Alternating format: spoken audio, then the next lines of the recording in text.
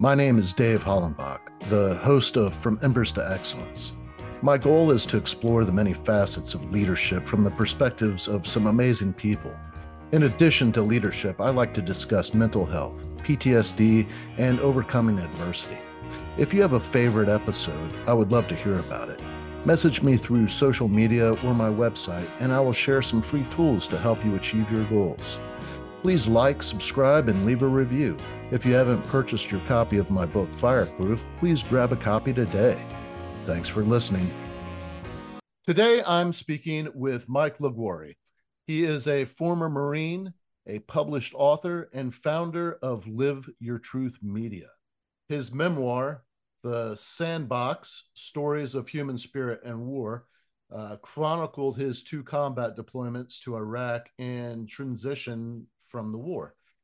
In the book, Mike gives readers an honest, gut-wrenching portrayal of not only the camaraderie built during the war, but also the toll it takes afterward on the men and women who have served and how his transition impacted his belief system.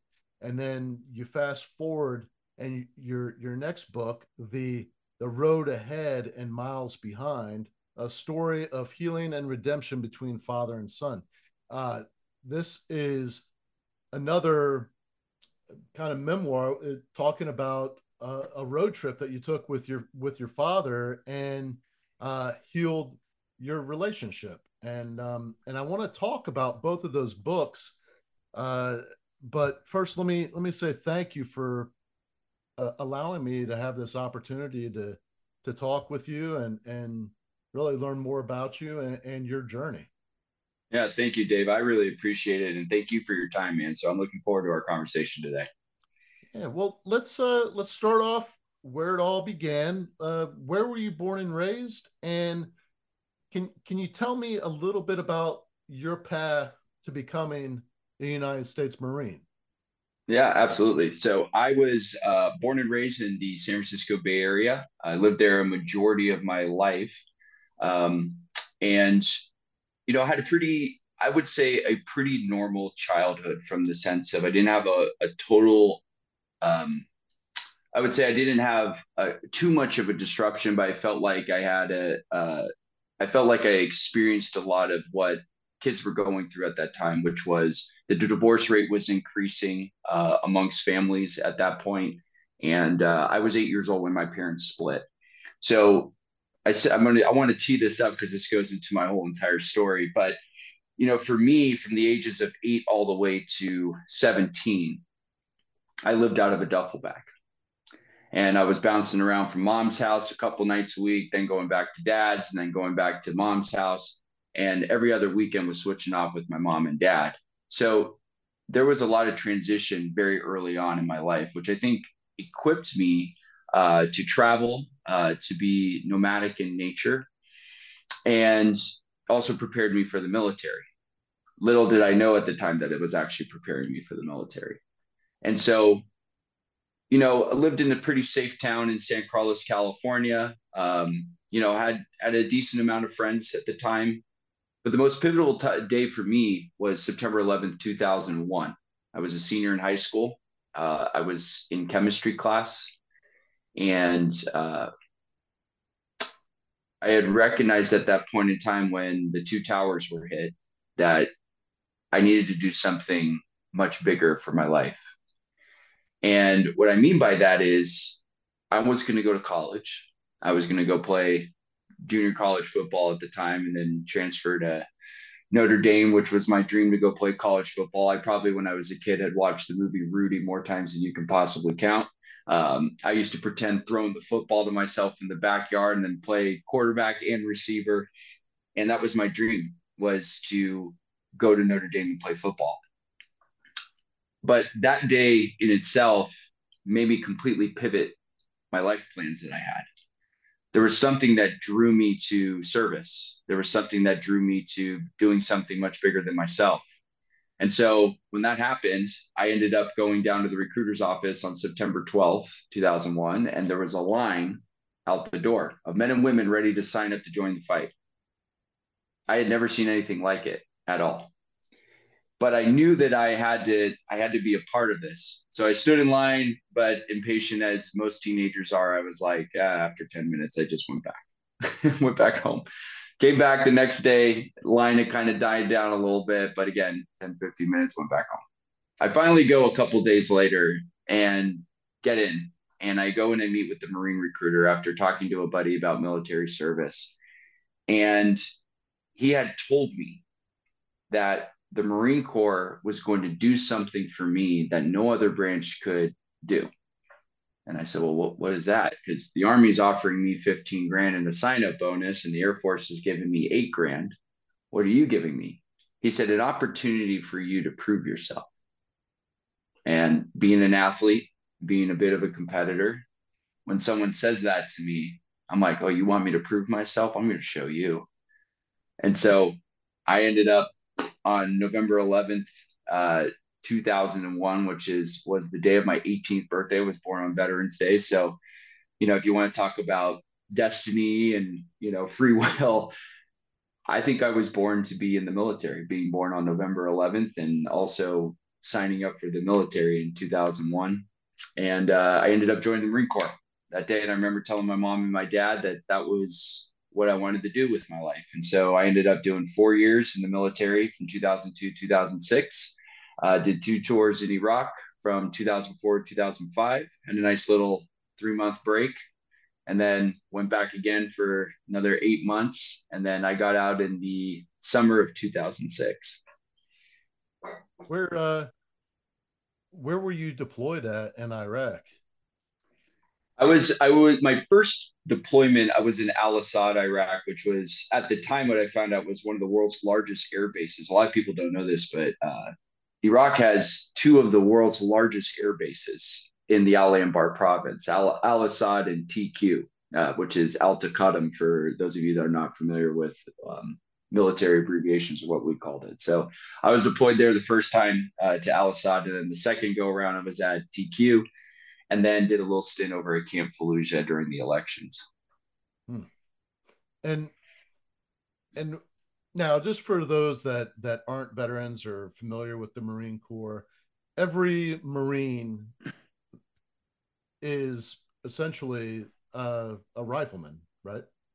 Mm-hmm. You're Yeah. you're you're infantry. You're Yep. trained to be boots on the ground.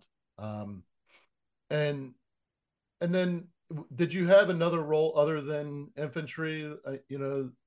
Um, Mm-hmm. what was the job that you did in the Marine Corps?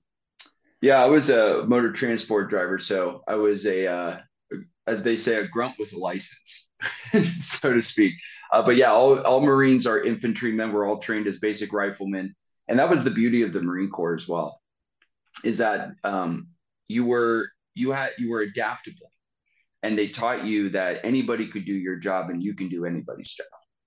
And when you're in the Marine Corps, it's really about the team and functioning as a unit. And so being able to learn the basic skills of being a rifleman and knowing that I could fight alongside the grunts, but also if I needed to, I could hop into a truck and utilize my driving skills that the Marine Corps taught me. Being versatile in that way was really great, and I think it's something that makes Marines incredibly valuable. And that's not to say the other branches don't have their versatility or skill set, but what it does, speaking from experience with Marines, is that Marines are very, very good at doing things on the fly. And they're very good at being versatile and adapting to conditions, whatever they may be. And that time that you were over there in Iraq, and this is another piece Yeah. that just struck me as a truck driver. I think a lot of people, when they hear that, they're like, "Oh, well, you drove a truck," but in context, that was like probably one of the most dangerous jobs over there at that time with all the Mm-hmm. IEDs, and there wasn't a whole lot of defense for you guys. You know, like Mm-hmm. later in the war, they had combat engineers that had, there was technology that would prevent remote detonation of IEDs, and vehicles that were uh, more, well, a lot more armor and Mm-hmm. impact resistant, essentially. Uh, Whereas early on, you're over there, and I mean, I just I can only imagine how tense that must have been Mm. because you're driving, and I'm sure you were doing a lot of those trips in the dark as well. Yeah. Um, what I know just from reading a little bit about you when you came back and transitioning back to civilian life, there, as with a lot of veterans that were over there at that time and later, that transition out of the military um, after being in combat, Mhm. probably a lot of like negative feelings toward the civilian population and struggling with PTSD. Um, what was your experience like? Yeah. So, you kind of alluded to it a little bit earlier when you were talking about, the day in the life of a truck driver in a combat zone. And I to sum that part up, it's you're waiting to die. You just are.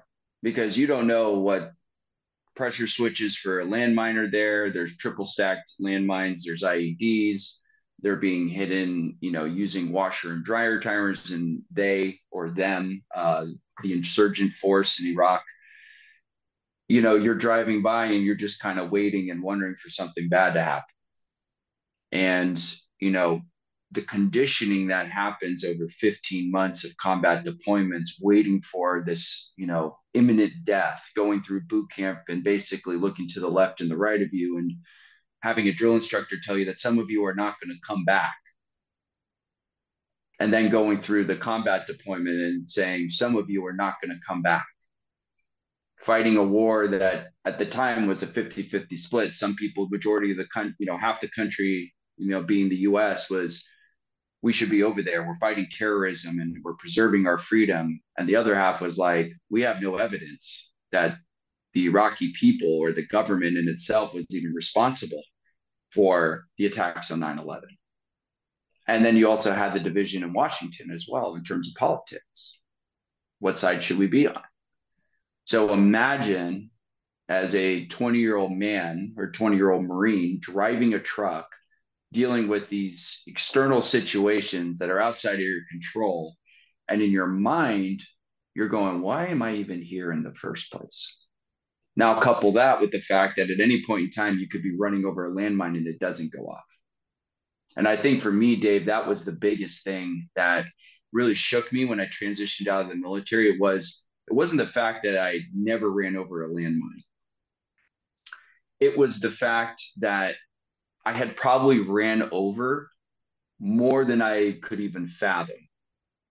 And I'm still here, completely unscarred, walking away with no physical injuries, and I thank God every single day that didn't happen.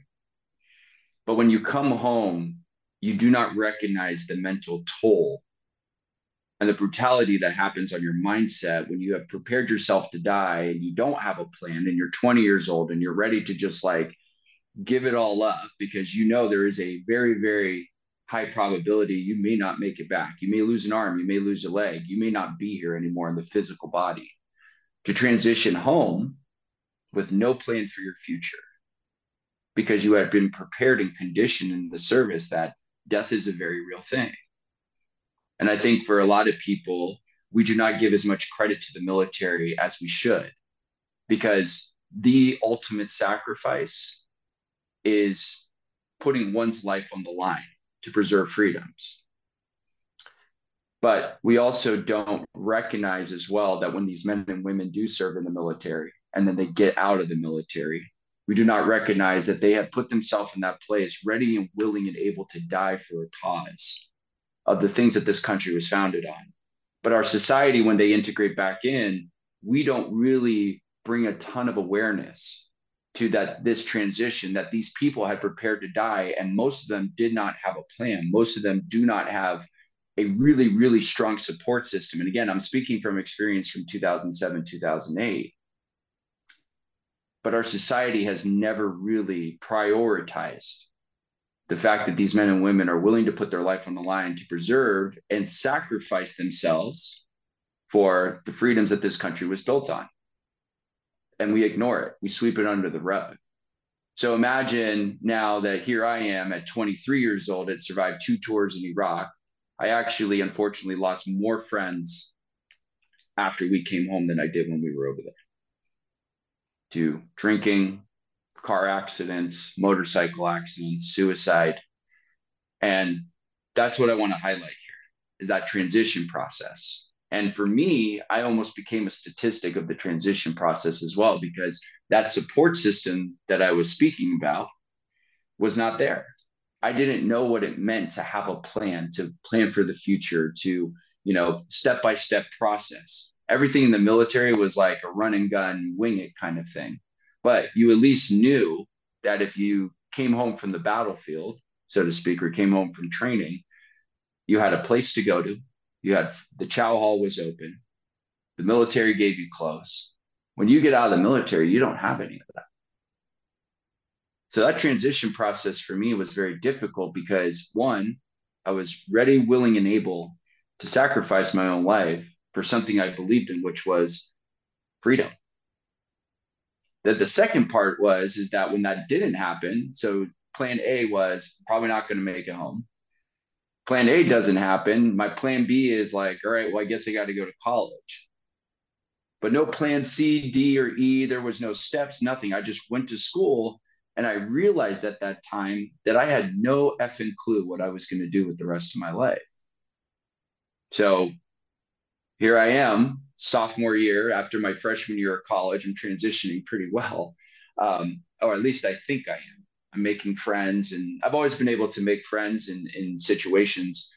But then sophomore year starts, and I get a letter from the Bush administration. And this was about 2008. My dad opens the letter and he reads it to me over the phone. And he says, I've been recalled and for a pre-screening to go back to Iraq for a third time. Mm. So as I spoke before, Dave, ready, willing, and able to sacrifice one's life for the freedoms, for the liberties, for the things that we get to do on a day-to-day basis. And I survived tour 1 and tour 2. By grace of God, I get out of there completely unscathed, thinking I've transitioned completely well. And then I get this letter. They're asking me to go back for a third time. And if you're familiar with gambling, it'd be very much like now I'm playing with my own money and not the house's money. And so I started having a mental breakdown in the middle of my college campus. And when I mean mental breakdown, I mean I was panicking, sweating, screaming at the top of my lungs, ran to my car, got in my car, drove all the way back to my mom's house, didn't say anything from the moment that I heard that letter. Dropped my phone. I went home. I locked the door to my studio apartment downstairs in my mom's house. And then I didn't come out of my house for 30 days. Did not leave, did not go back to school. I told my mom, I said, Mom, they want me to go back to Iraq. And she said, you can't go back. And I said, yeah, because I will die if I go back over there. I was on borrowed time, I felt like.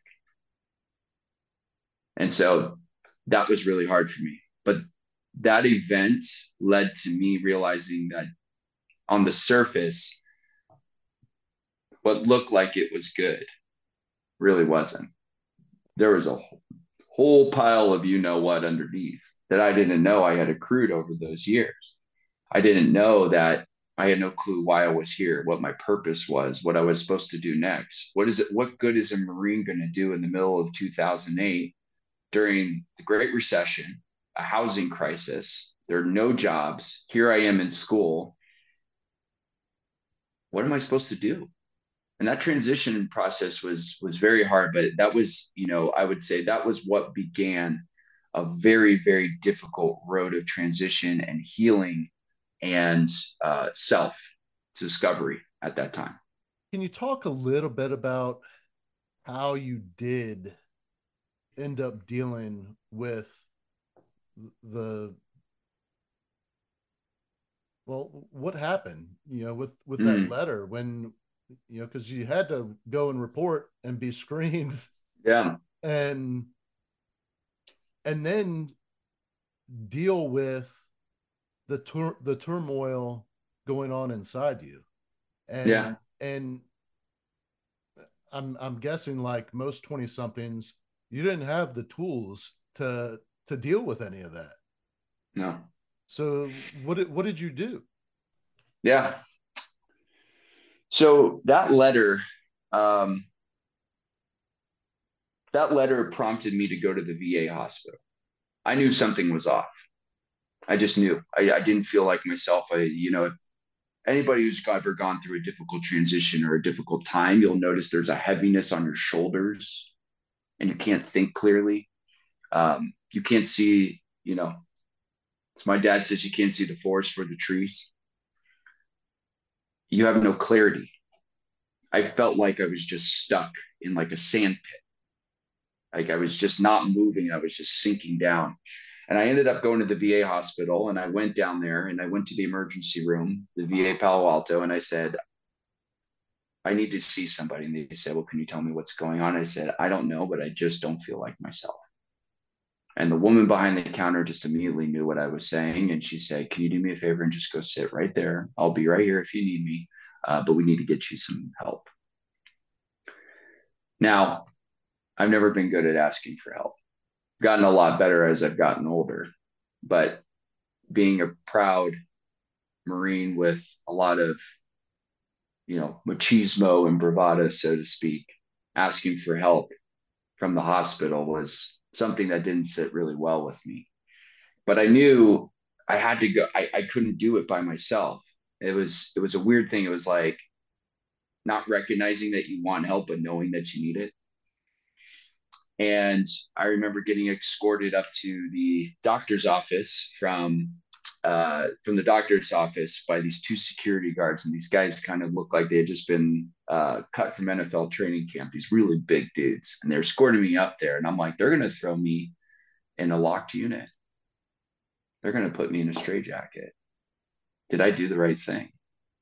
At that time, just to give a little context to everybody before I continue the story, you know, PTSD has been labeled a multitude of things over the year. You could hear shell shock, flashbacks, Gulf War syndrome. Those are some of the names that has been used. And PTSD was a relatively newer name at that time, from my understanding at least. So I was part of that first wave of Iraq War veterans and Afghanistan War veterans coming home and being diagnosed with post traumatic stress disorder. Now, at the time, I'm going up there to this doctor's office. I sit in this chair, and this doctor comes in and says, well, can you tell me what's going on? I said, well, I've been having the same nightmare 3 nights in a row for the last 3 months. And Dave, this nightmare was basically me being in a firefight, and I would die every single time in my dream. And I would wake up in panic attack, cold sweats. And second one was feeling depressed, feeling like I was hopeless, feeling like then switching gears into anxiety and hypervigilance and aggressiveness and, not wanting people to touch me, being avoidant. Um, there were all sorts of different symptoms I was completely unaware of. But when he started asking me those questions and I started telling him, like, yeah, well, haven't been feeling good. Yes, I have been doing this. Am I drinking a lot? Well, I would say I'm drinking more by myself than I am drinking a lot. And he said, you ever heard of post-traumatic stress disorder? And this was after he had conversated with his colleagues outside the door and had me waiting in there for 10 minutes. And again, I have never been to a mental health clinic. I've never received that type of mental health. And to sit there as a grown man in a chair going like, they're going to put you in a locked unit somewhere, you're freaking out. I almost left. But I'm so glad I stayed, because when that doctor came back in, he told me, you have post-traumatic stress. We think it's a moderate to, some to at times severe case. And you need to go talk to somebody. So I ended up going to therapy. And in therapy, I learned how my mind worked. I learned about, what caused PTSD. And just to give a visual for everybody, if you've ever driven a stick shift before in a car, imagine you cannot put your car in neutral. It's either gear one or it's reverse. but it never goes into neutral. That's usually what happens. We either get stuck in fight or flight mode in our minds, and it's hard for us. We don't have a middle ground, we don't have a balance. And so for me, the transition from PTSD and battling suicidal thoughts and battling a drinking problem and battling, low levels of self worth and, imagery and love and connection, that transition was really difficult. But after years and years of therapy and self help and development, and it changed my life forever. And I'm so thankful for all the people that were involved, and all the people that were in and out of my life at that time on a personal level, romantic level, and also just a professional level who supported me through that transition as well. So that was the transition for me in a nutshell. And so at some point you went back to school. Yeah, but I was in school when all this was happening. Okay.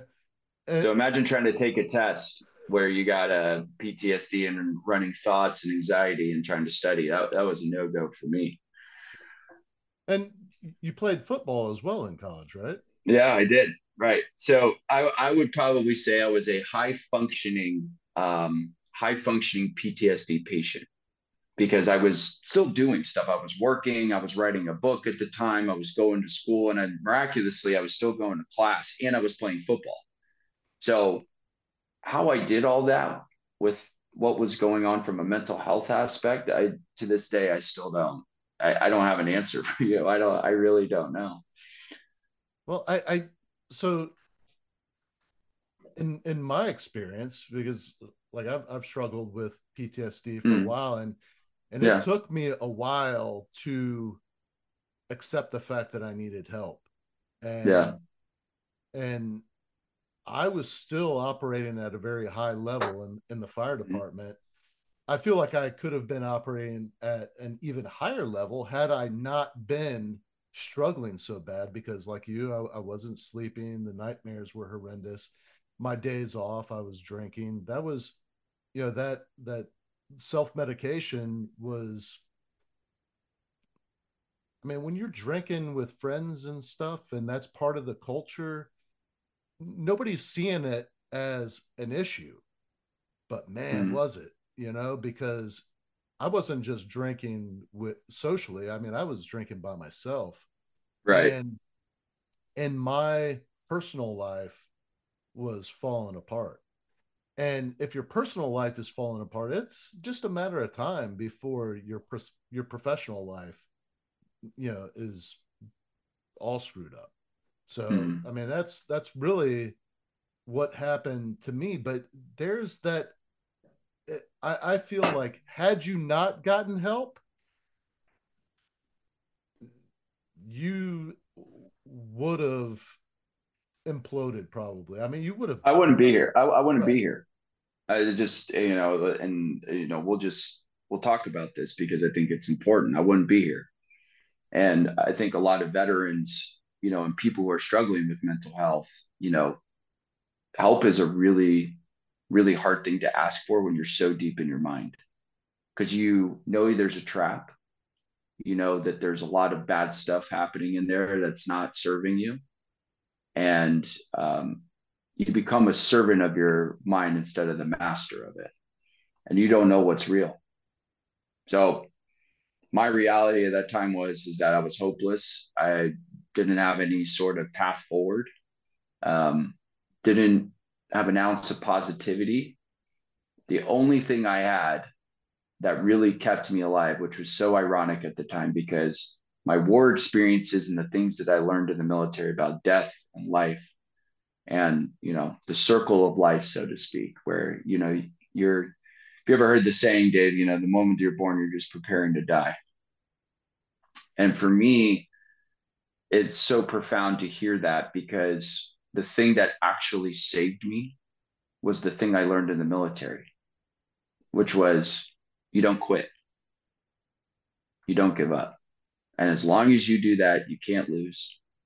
Nothing bad's going to happen.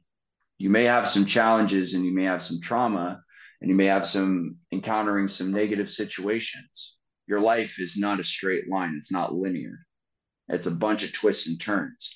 But as long as you stay focused on overcoming adversity, using your willpower to know that the mission continues on and that it is about the mission. The thing I learned in the Marine Corps was the thing that helped me break through the symptoms of PTSD, to learn how to positively change the way I see myself, to experience true happiness and fulfillment and joy in my life, was simply the fact that if I never gave up, if I kept going to therapy, and there were going to be days where therapy was hard, and there were going to be days where I didn't want to talk to anybody, and there were going to be days where I felt like I needed to pick up a Coors Light. And there were going to be days where I didn't want to go outside and see the sun and experience anything.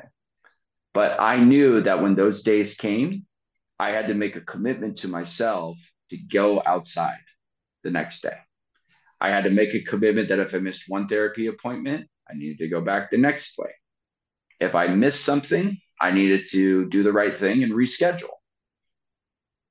And that's what I committed to. But the Marine Corps taught me resiliency. So the thing that made me experience and have all of these reactions to these abnormal events, such as war, which we often forget, like PTSD, all it is a normal reaction to abnormal events.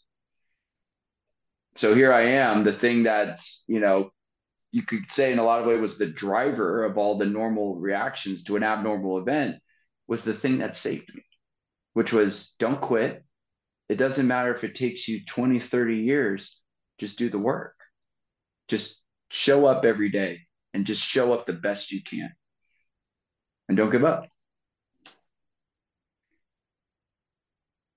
Yeah, I just had a conversation. This is something that was pretty profound for me when I was Mm. working through all of my shit. Is are you familiar with the ACE study? ACE. No, tell me more about that. No, tell me more about that. So I on my website on the resources page, I put on there just a graphic that shows each of the items that it, when you're scored or when you are evaluated, for your ACE score, and ACE stands for Adverse Childhood Experiences, and you there's 10 things, okay, and each one is 1 point, and the higher your score, the more likely you are to struggle with substance abuse, you know, relationship issues, and it puts you at greater risk for suicidality or substance abuse, drug abuse, alcohol abuse. Um, there's there's all these factors that and the common sense tells us that experiences that we have when we're children affect us as adults. But when you have a higher ACE score, you're more susceptible to experience, the symptoms of PTSD. But also, when you have a few of these things, uh, there's a couple of ways that you could go. I mean, you could go down this dark path, or you could, what a lot of people do is they go into a career field where it's of service to others. Law enforcement, fire department, nursing, uh, the military, and these acts of service. It's almost like we're in our subconscious serving to protect the young version of ourselves. Yeah. Mm. But the uh the 10 things, each one, again, 1 point, and the higher your score, the more likely you are to have other issues as an adult. So Mm. emotional abuse, physical abuse, sexual abuse, emotional neglect, physical neglect, witness your mother being battered, parental separation or divorce, mental illness in the household, substance abuse in the household, an incarcerated household member. And with those, and this is something that I think that a lot of people shy away from talking about, maybe they're embarrassed about, the stuff that occurred in their childhood. And they maybe isolate themselves, feel like nobody could really understand the kind of childhood I had. But the reality is that it's like 90% of adults have, Mm. you know, I think it's like between 2 and 4, and then like over 4 is when you're at a much greater risk for all these different Mm. negative things. And uh, just, I mean, the only thing that you said that stood out was that, at a young age your parents divorced, and that was very common. I mean, my parents Yeah. divorced when I was 5 years old, and and I have a pretty high ACE score. My younger brother did not survive. My younger brother, he passed away before he reached the age of 40. Um, and that my youngest brother almost became a statistic. But it's like we for me, I went into a career field. I joined the Navy, and then after the Navy, went into the fire service, and I exposed myself to a lot of traumatic events within my career of choice, and I was already set up to to be susceptible to PTSD.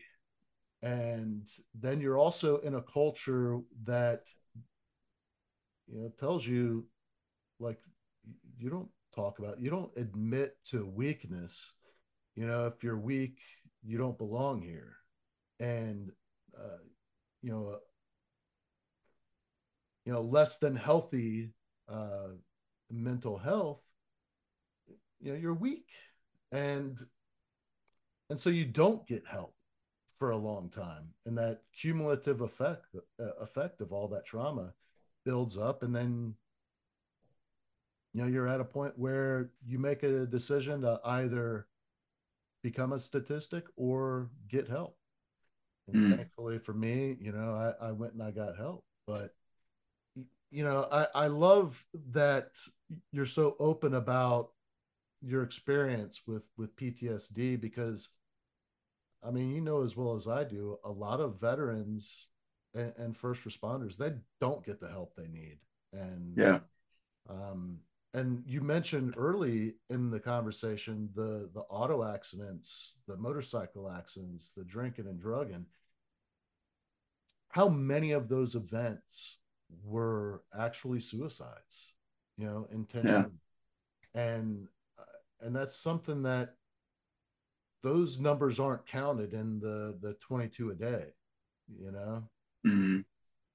so I don't know, man. I really appreciate everything that you are doing, but we've focused on your first book. I would love to touch on the second book, and really, can you talk a little bit about your relationship with your father Yeah. before you had this road trip? Like, I Mm. imagine it was, you were at odds, Mm. and what was the event that brought you guys together to travel across the country? Yeah. Well, thank you for sharing that, your personal experience as well. That's that just speaks to much of your resiliency and your character, how much you've just been through yourself. So I really appreciate you sharing that with me. One of the things that I see with first responders and veterans when they transition out, and this even speaks to people who are just going through a transition phase in life, is that they're hoping that purpose drops out of the sky and hits them on the head. The whole Sir Isaac Newton thing. The apple's going to hit me on the head. I'll have the great idea about gravity, and then boom, there you go. That's what I'm supposed to be doing. And I want to share this with everybody listening right now, that it is your responsibility in your life to determine how you wish to move forward. And purpose comes from passion, at least my belief. Purpose comes from passion. It comes from the thing that you want to do. It's not so much of I wake up and I'm meant to, bake cookies for the rest of my life. That's something that you enjoy doing. And you can create your own purpose and you can create your own mission. And for the military folks out there and first responders that are transitioning from those types of roles, your life is only beginning. And it's always a rebirth. There's always a new chapter. There's always a new season in life. We go through seasons, and seasons don't last forever. They change. And that military part of your life is a season. That first responder life is a season. And once you're done with it, a new season is going to come to fruition for you. Just like when you were in the military, you had a call to service, or as a first responder, you had a call to service. And now you have another call to service. And it's your job to figure that out. And the key is, though, Dave, and for everybody, don't be so hard on yourself to try to figure it all out on the first day. You didn't go to school the first day and it was like, I have to learn everything about arithmetic or geometry.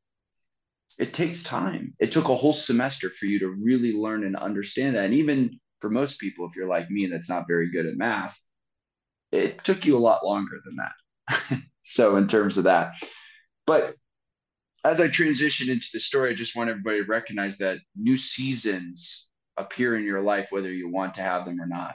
And for me, the season that came to fruition was after my trauma, after dealing with PTSD in the military. I had recognized that that was only one aspect of the battle I had been fighting my entire life, which was that of relevancy. You see, as young boys, when we see our fathers, they are the first man that we look at and emulate on a subconscious level how we're supposed to operate and be in the world. And for some of you who don't have fathers or mothers, they were either around or not around, grandpa, uncle, first male role model, those are father figures. So my father was physically around, but not emotionally available. And for a young boy looking and seeking affirmation of his own value in the world and trying to figure out who he is, what he does, and quote, what's his purpose, right? Because kids from a very young age have an expansion of the entire world. I want to be a fireman. Parents go, well, parents don't go to their kids. Well, how are you going to do that? What's your plan? What's your 4 or 5 year plan? They don't do that to an 8-year-old. They go, that's cool. And the 8-year-old goes, I don't care. I'm going to be a dinosaur. I'm going to be a fireman. I'm going to be a police officer. How are you going to do that? No one asks them that. They just go do it. But when we talk about, and the reason why I share that is because as we get older, we always have to have a plan. We always have to figure out how to do stuff. And for me, I was a young kid who was like just wanting to tell my dad, I want to be an astronaut. I want to be a fireman. I want to be a police officer. And he kind of just gave me this look like, yeah, okay. So I learned at a very young age that like having that type of imagination and seeking that external value that, I could be an astronaut if I wanted to be wasn't there. So I ended up in this long, long marathon in this race, Dave, of seeking affirmation and value from my father. Everything I did, any success that I had, looked at, I wrote a book. Yeah, that's great, son. Proud of you. Dad, look, I wrote another book. I got a job at the startup. Look at, I started my own consulting business. There was this whole entire path of affirmation. I was just like, Dad, look at this. Dad, look at this. Look at this trophy I got. Look at this medal. And it was like, yeah, okay. And I took that on for years. And as I got into my mid 30s, it was right around early 2020. And it was at the start of COVID. And we all remember COVID as one of the worst times in human history.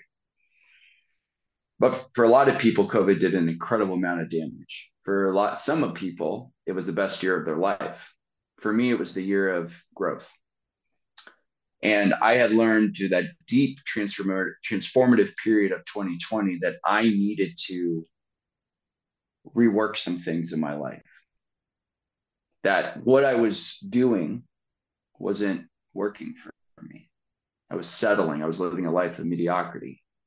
I was in a relationship I wasn't really happy in, even though I denied it. I was living in an apartment complex that was beautiful, but I didn't feel like it was my home. And I was in this, I kind of outgrown. And I was in this place in my life where I needed something. I needed a switch or a change. And when COVID came in, we were all forced to sit in our houses.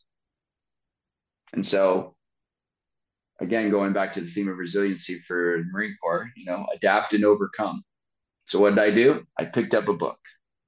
I started reading. I said, if I'm going to be locked in my house and people aren't working, and I'm in the podcasting business too, so I was pretty busy, but I was taking time to just say, I'm going to read. I'm going to figure this out.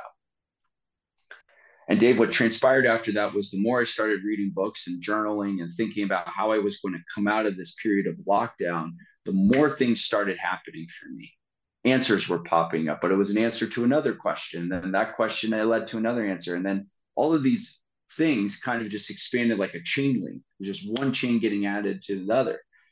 And what I found is that if I wanted to move forward into my life, I had to encounter the biggest transition and war in my life, which was not the Iraq War. It's the war I've been waging with my father for almost 30 years. So out of nowhere, and I had been thinking this too, Dave, in order for me to move forward with my life, I have to let go of my dad. I didn't want a relationship with him. I was tired of seeking approval from him. And so what happened was I said, you know what, God, I think it's time for me to let him go. I don't want to talk to him. And maybe he's just shutting it down. Well, he heard me, because what he ended up doing, he said, I'm not going to let you do that.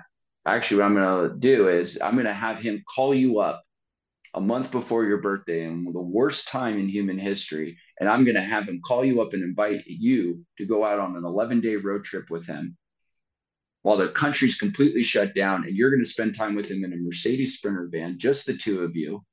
And you're going to spend not only that, but your birthday with him. Of course, Dave, you could think that when someone hears this, that they're going to go meet with their semi-estranged father, the man that they've always been seeking approval from, and you're going to go spend forced time with him, which I don't believe it was forced, but time with him. I'm like, you're out of your effing mind. Why would I want to go do that? And so, Dave, when my dad called me and he went through that whole entire story and he started talking to me about everything and how, look at the sights and sounds of America, which, by the way, we were going to be driving through the middle of West Texas. There's not a whole lot out in West Texas. And I love Texas, but, if you've driven, Amarillo all the way out there, it's not a whole lot to look at. So my dad's selling me on the dream of the vacation and this trip. And I was like, I can't do this. There's no way. There's no way. But there was a voice that popped into my head, and I'll never forget this. And the voice said, you need to go on this road trip with your dad, Michael, because it might be the only one that you get with him. Now, hearing those words makes me think about the time that we have on this earth, the time that we have with our parents. As every day goes by, we get older. Parents get older. And that's the circle of life.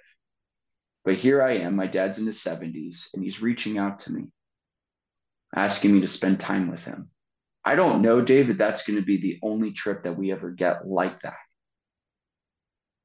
And then I hear my heart's beating at this time, and I'm feeling my dad just asking for one last chance to reconcile something. And he's not going to ask for reconciliation. But I knew that God was asking us for reconciliation.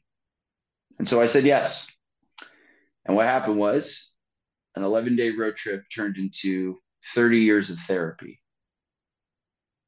We ended up talking about our past, where we differ, where we're the same. But what I started realizing, Dave, is that the answer I've been looking for all along in terms of my transition of searching for purpose, as I was talking about earlier, starting about my next mission and all the things that I wanted in my life. Because as I went through therapy, I started getting more and more clear by the day of what I wanted. And then recognizing visions change as you get older. You know, when you're 20 years old, you might want $1 billion. When you get into your 40s, you might just want to be married with kids and just be happy. Things change. What I realized was is that I learned the power of love and acceptance, and realizing that at the end of the day, my mission was to discover love, what it really meant to love somebody for who they are. And Dave, I learned how to love my dad and accept him. I didn't have to like him, but accepting him. And as we healed our relationship, I realized we're more alike than we are the same. And if you get that, you recognize that you have some of the same traits as your parents do. Mom and dad passed on some of the good things, the generational traits and curses I refer to in the book, which is the good things that you have from your parents and the things that have been carrying on in your family for the last 20 decades and generations. And you're probably like, grandpa did that before him and his grandpa and his dad, and long lineage of just stubbornness, everything to stubbornness to drinking to bad luck, you name it. I mean, what people come up with all sorts of stuff. But for me, it was the chance and the opportunity to learn about my dad so I can break the generational curses. I no longer wanted to be a man that was just so self-involved in his own world, because my dad always just loved experiencing the world through his own eyes. I wanted to change. I wanted to connect with people. I wanted to explore the world. But we were still the same in the aspect of curiosity, wonder, joy. And we believe in something much bigger than ourselves. And that's what bridged us together. And I came home, Dave, and what I recognized is that my life completely changed. I ended up in the course of a year, doubling income in my business, healing my relationship with my dad, moving to a new city, bought a house, and got a book deal, all within 11 months of that road trip. And all of those things that I just shared with you happened in 1 month. The one thing I do want to share before I wrap up this part here is that what's the lesson that I learned in this? That in order for us to step into our new mission and new chapter in our life and the new season of our life, for all of you going through a transition, entering a transition, or coming out of a transition, I want everybody to hear me on this, that in order for you to move forward, you have to let go. You have to leave things as they are. You have to forgive yourself. You have to forgive your parents. You don't have to like them. I'm not asking you to like your parents. If you got grievances with them, I'm not asking you to like them. But I am asking you to forgive yourself. Because if you're able to forgive yourself for anything that you've done or you've held against yourself, you'll be able to forgive other people. And then you can let that go. And what happens is a space gets created in your life because you are no longer holding on to the resentment and the anger of what people have caused you in your lifetime or what you have experienced. There is a big freaking gap that's right there for you. And when you let go and you heal and you redeem yourself and you redeem the relationships and you say, Mom and Dad, I forgive you for what you did. Old boss of mine that, screwed me over for promotion, I forgive you. When you let that go, you make space in your life.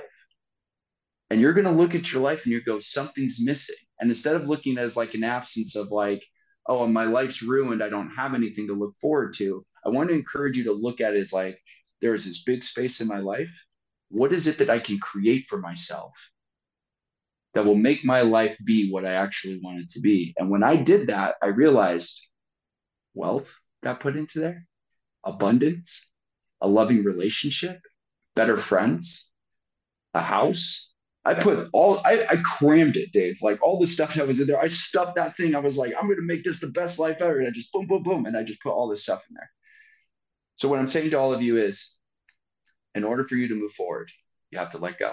You have to drop the weight. The military service is over. And it was one of the best times in my life, but I'm not an active duty Marine anymore. I'm going to be 40 next year, right? I can't go play G.I. Joe anymore, but that doesn't mean at one point in time that I didn't love what I did. I'll never forget that. but I can't keep reliving in the past of my military service. I just have to recognize that I take it off its shelf, I open it up, and I put all the memories, the good, bad, and the ugly that are in there. And I close that box and I put it on its shelf.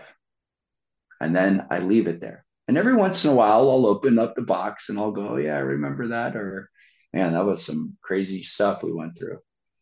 But I never carry it with me when I leave the room, that mental room. I let it be there. So I hope that was helpful for everybody. For those listening, what's the best place for people to connect with you? And Yeah. I wanted to touch on Live Your Truth. Yeah. Can you tell me what that is and sure. What is your mission through that? Yeah, Live Your Truth Media is a content production company that we focus on helping brands and companies build relationships with their online audience. So everybody wants to build an audience and make money with their customers. And of course, that's the name of the game in business. But the real name in the game in business is building real, deeply rooted, connected relationships with your audience and with your customers. And so we produce content to help facilitate that authentic relationship building. And we've done that through the form of podcasting. We've been around for about 4 years. I love it. I have worked with some amazing people, everybody from Super Bowl champions, Fortune 500 companies, all the way down to the solopreneur who's like, I want to start a podcast and I want to build an audience and I want to have real community and relationships with these people online. And so that's what we do. And so if anybody has any questions on how to build relationships with their customers, wants to start a podcast to really build community, obviously from the monetization lens, the marketing lens, but more importantly, from the relationship lens, you could reach out to me. Liveyourtruth.media. That's the company website. If you're interested in what I'm saying, just about personal growth and development and this journey of letting go to move forward in your life, you can go to my website, MikeLiguori.com. That's MikeLiguori.com. And my books are available for purchase as well on Amazon and Barnes & Noble, and you can buy them on the website as well. Awesome, man. Well, I will have those links as well as the link to your LinkedIn page as well. Because thank you. I follow you on there, and appreciate it. I guess it goes with the territory. You're always producing some pretty cool content. Thank you for your stuff. So, thank you.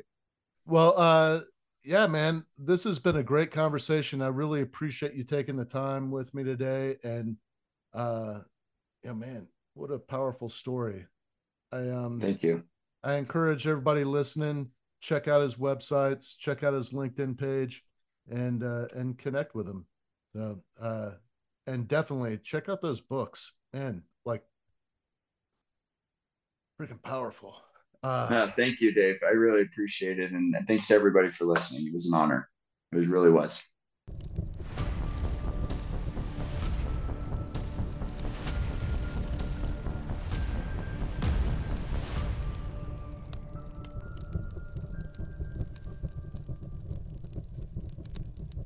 Thank you for listening to this episode of From Embers to Excellence.